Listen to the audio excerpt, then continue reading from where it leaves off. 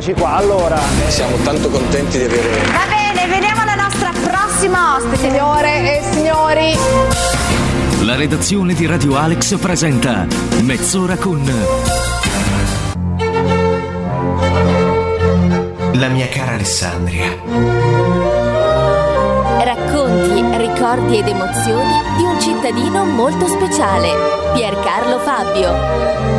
Buongiorno, come tutte le settimane dalla mia cara Alessandria. Partiamo subito dando voce alla parola scritta, come al solito, ma con una piccola introduzione.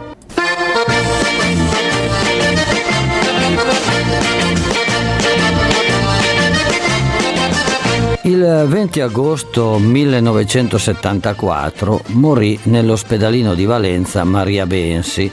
Era nata nel 1896 a San Salvatore Monferrato, operaia per 40 anni della fabbrica Borsalino di Alessandria. A 11 anni era già entrata in fabbrica. Appassionata e zelantissima dirigente dei movimenti femminili dell'Azione Cattolica e della Democrazia Cristiana in provincia di Alessandria, generosa combattente per la libertà durante la Resistenza, vice sindaco del capoluogo dopo la liberazione. L'ho un po' scelta come simbolo del 1° maggio che si è tenuto qualche giorno fa nelle piazze della nostra città. Non ha fatto grande scalpore questa individuazione, ma certo che è una donna che ha lavorato moltissimo per l'emancipazione femminile, per essere in qualche modo una eroina, insomma, della nuova società che si stava formando. Probabilmente condensava molto bene l'idea che noi dobbiamo avere dei lavoratori, delle loro conquiste, delle loro evoluzioni nei 150 anni dell'Unità d'Italia.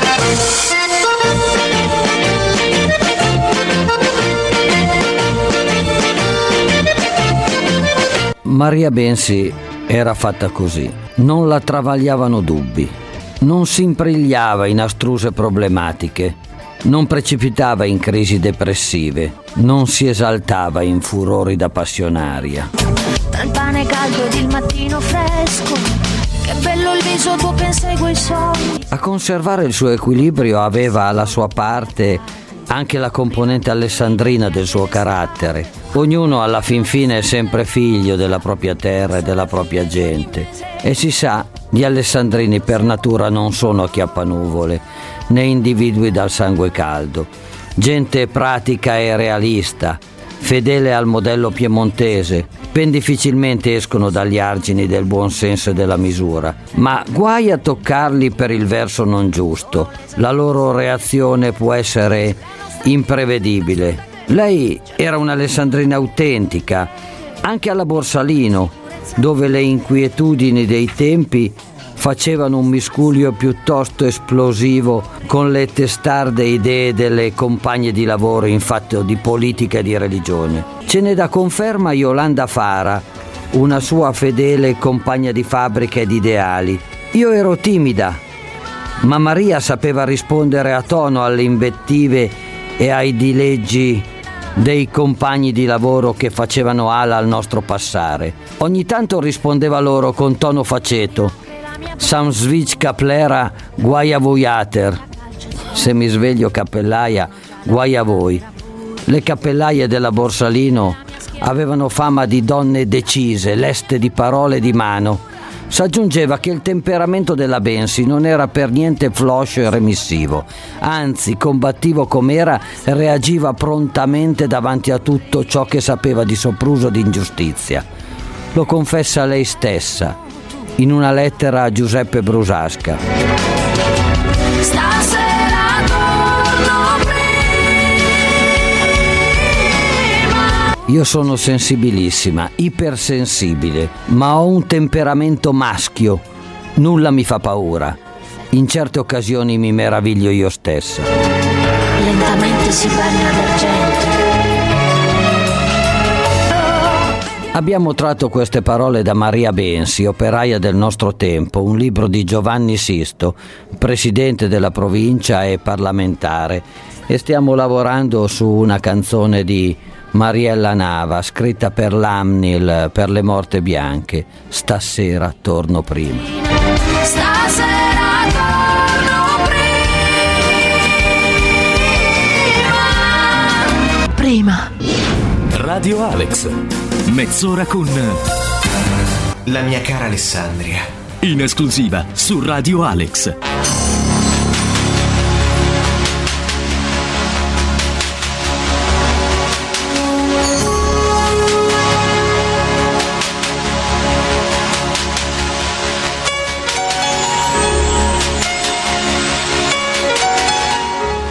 Avrete riconosciuto Momenti di gloria, il tema principale, Chariots of Fire del 1981 per la regia di Hugh Hudson.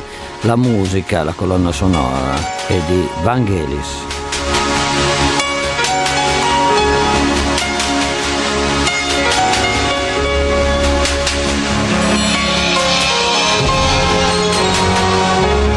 E teniamo questa colonna sonora per dare un po' di cuore alla Alessandria 2011, che si terrà nella data cardine, nella data deputata, il 13 maggio alle ore 20:30, come solito con partenza in Piazza della Libertà.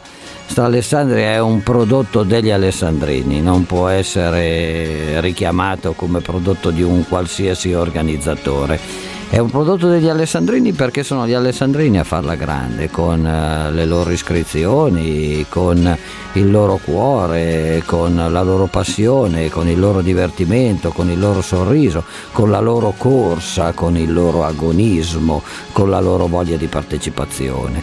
Ebbene, non andava certamente tolta questa manifestazione, ci hanno pensato, oltre che il comune, le associazioni Stella Bianca per la Somalia Laura Garavelli e il SAI Frecce Bianche con Ivano Rivera e Peo Luparia. Ringraziamo per la Stella Bianca Luigi Sartore e Monica Gasparini, ma tutti i loro collaboratori, e ringrazio anche tutti i collaboratori del comune di vari assessorati che hanno lavorato intorno a questa organizzazione, che stanno lavorando proprio in questi giorni. Iscrivetevi perché i progetti sono come sempre quelli di solidarietà verso Alba Iulia, una città gemellata con Alessandria e buona Alessandria 2011.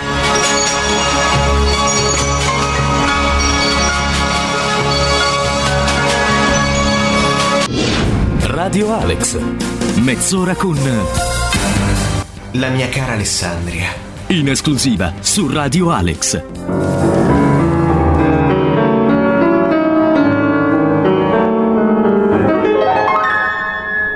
Voglio parlarvi di teatro comunale o di teatro regionale alessandrino, e mi sono fatto introdurre, mica da qualcuno da ridere, Nikita Magaliov, che suona un valzer di Morris Moskowski.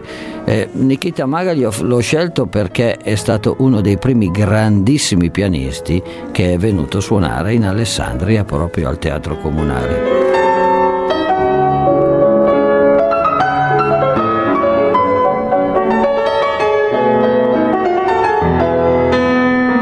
La settimana scorsa abbiamo presentato le linee guida del nuovo piano industriale insieme alla presidente Elvira Mancuso e al nuovo direttore artistico Gabriele Vacis.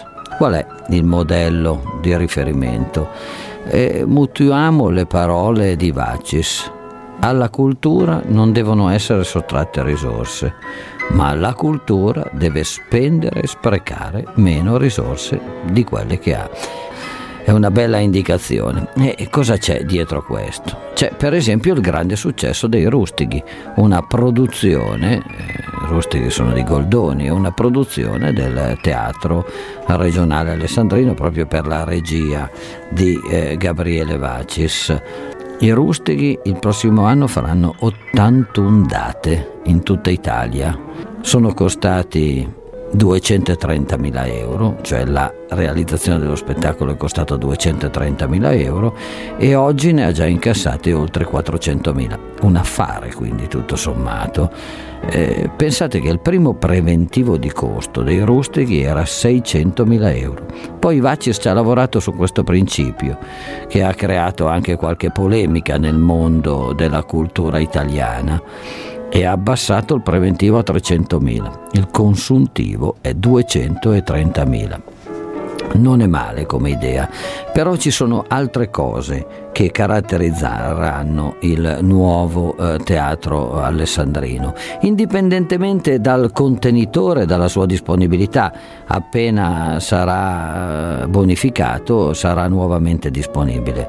Ma non c'è solo quello. E devo dire che l'incidente che ci è capitato ha aiutato ad aguzzare l'ingegno, come sempre succede in questi casi.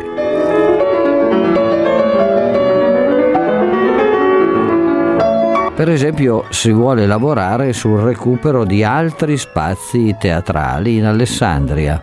Vi faccio un esempio: il Moderno, che è da tempo chiuso e non è stato ancora ristrutturato come da progetto, potrebbe essere per qualche anno ancora utilizzato come spazio teatrale.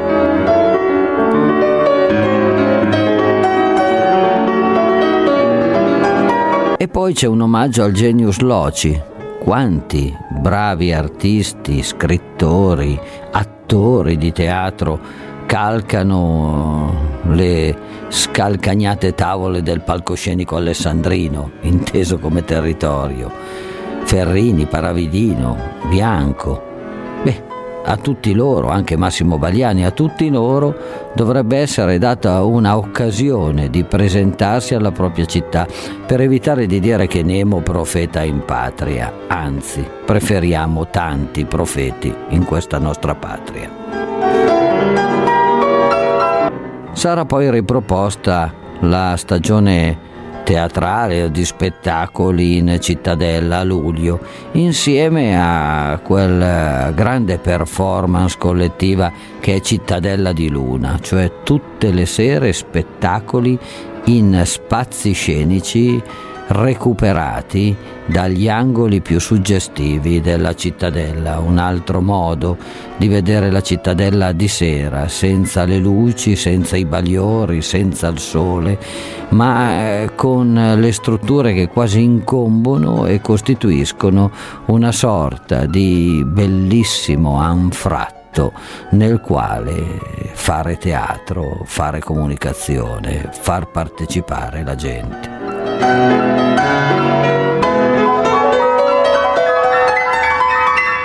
Una cosa che mi sta molto a cuore è il ritorno della scuola d'arte drammatica I Pochi.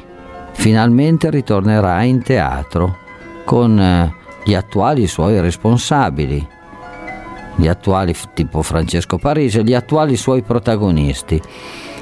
Guardate, io sono autore insieme a Luciano Bevilacqua di una storia dei Pochi dal 1945 al 1985. Ho imparato a conoscere le particolari peculiarità di questa scuola. Vi dico solo una cosa: il comune di Alessandria è stato il primo comune in Italia, forse l'unico, ad avere come ufficio, quindi integrato nella propria macrostruttura, una scuola d'arte drammatica, una scuola che, secondo Ennio Dolfus, che allora la dirigeva, doveva prima di tutto formare spettatori per un teatro che da lì a poco sarebbe poi rinato. Erano gli anni 60 e il nostro teatro comunale aprì a fine anni 70, ma occorrevano spettatori, occorrevano persone abituate o tendenti a appassionarsi alle evoluzioni teatrali, alle performance teatrali. Il nostro pubblico era troppo piccolo per sostenere un teatro così grande come appariva il teatro comunale. E poi da lì nacquero anche tanti attori che che andarono anche al Piccolo di Milano o da altre parti a esibirsi e a svolgere la propria professione. Alcuni diventarono attori professionisti.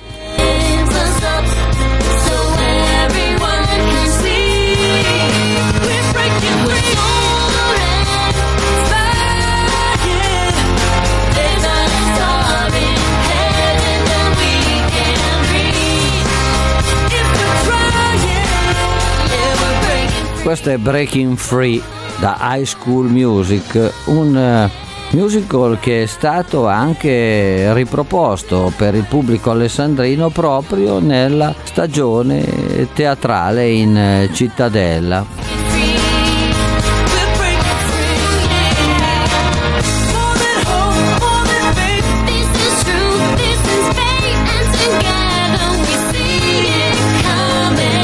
Ancora una cosa che sta a cuore ai dipendenti: sono 24 i dipendenti del teatro, 15 a tempo indeterminato, 9 a tempo determinato.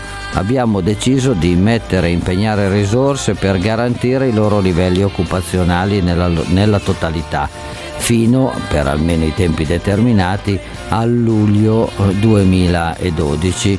E poi il nostro mandato scadrà proprio in quel periodo, non possiamo prendere impegni per ulteriori periodi, ma non è questo il problema. Il problema è che, avendo un piano industriale così costruito, sarà utile anche la loro attività per scoprire, gestire, organizzare attività culturali in altri luoghi e spazi scenici teatrali.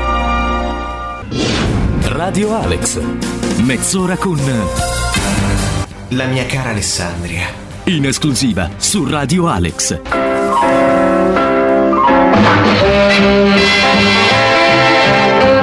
E non ci poteva mancare un po' di Duke Ellington in uno standard di Billy Strayhorn del 1939, Take the A-Train. Questo è tratto dalla colonna sonora Sveglia con Beverly con Ann Miller. Il pezzo poi verrà cantato da Betty Roche insieme all'orchestra di Duke Ellington, che al pianoforte avete sentito attaccare questo standard.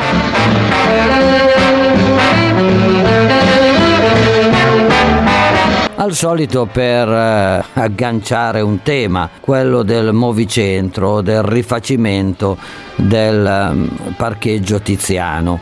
Alcuni si sono scagliati tanto per cambiare contro l'amministrazione comunale di Alessandria, perché verrà ristrutturato e ovviamente dopo la ristrutturazione il parcheggio verrà posto a pagamento, ma non è questo il problema. Intanto perché l'amministrazione comunale c'entra poco, visto che il sedime è di Metropolis, un'azienda di Ferrovie dello Stato che ha un po' la libertà di fare cosa crede, ma soprattutto perché sarà una bella riqualificazione della zona. Una prima parte sarà parcheggio a pagamento di breve sosta, con posti riservati per coloro che, avendo l'abbonamento del treno, potranno anche avere un posto esclusivamente a loro riservati. Si arriva 2 minuti prima di prendere il treno, si mette la propria macchina nel posto riservato e si va a prendere il treno, tanto per dire. Poi la seconda parte sarà dedicata al cosiddetto movicentro, cioè una stazione per gli autopullman e le corriere che non aveva Alessandria, che le disperde un po'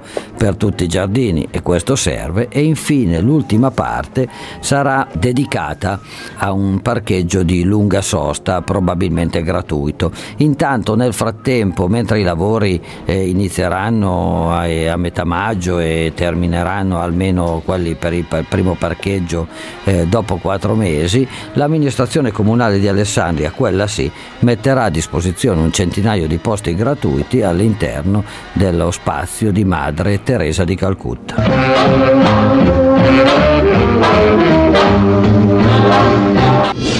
Radio Alex, mezz'ora con la mia cara Alessandria, in esclusiva su Radio Alex.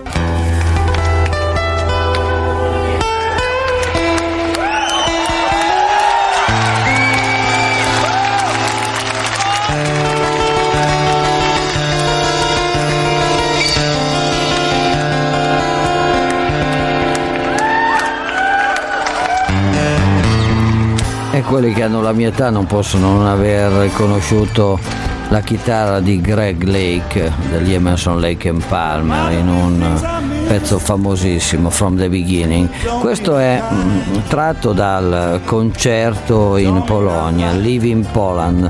È un concerto che il gruppo ha fatto nel 1997 dopo l'ennesima ricostruzione, insomma, nel senso che si sono divisi un poco di volte e poi hanno tentato di ricostituirsi. Adesso sono di nuovo in una fase di distacco. Ma perché la Polonia? Perché Live in Poland? Certamente un omaggio anche a Giovanni Paolo II, ma abbiamo anche una versione un poco più territoriale. Il Kodokan, la palestra importantissima di Alessandria che sforna atleti e titoli e accoglie titoli europei, italiani e a raffica, manderà addirittura in Polonia 5 atleti per i campionati europei.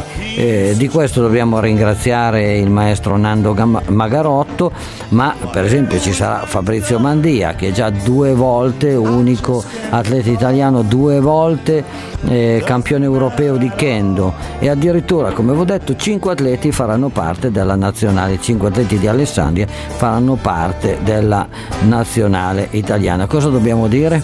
In bocca al lupo? Oppure altre parolacce che non si possono dire per radio, non lo so cosa si dice nel kendo, magari sono questioni in giapponese, non sapremo neppure pronunciarle.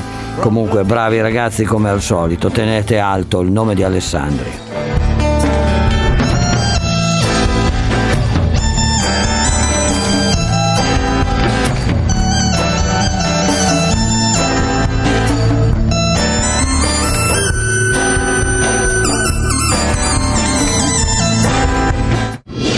Radio Alex, mezz'ora con La mia cara Alessandria. in esclusiva su Radio Alex. Iniziamo da questa settimana una nuova rubrica. La chiamiamo l'Almanacco di Alessandria. Notizie brevissime di un giorno qualsiasi della nostra storia. E con questa rubrica vi salutiamo. Buona settimana a tutti.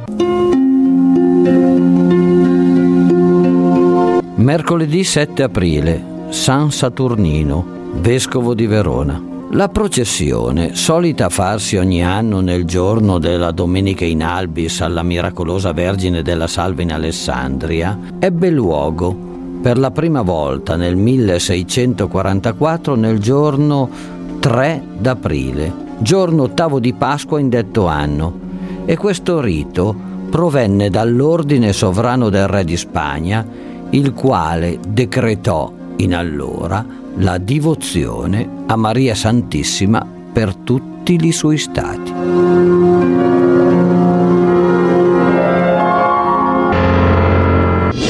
Questa è Radio Alex.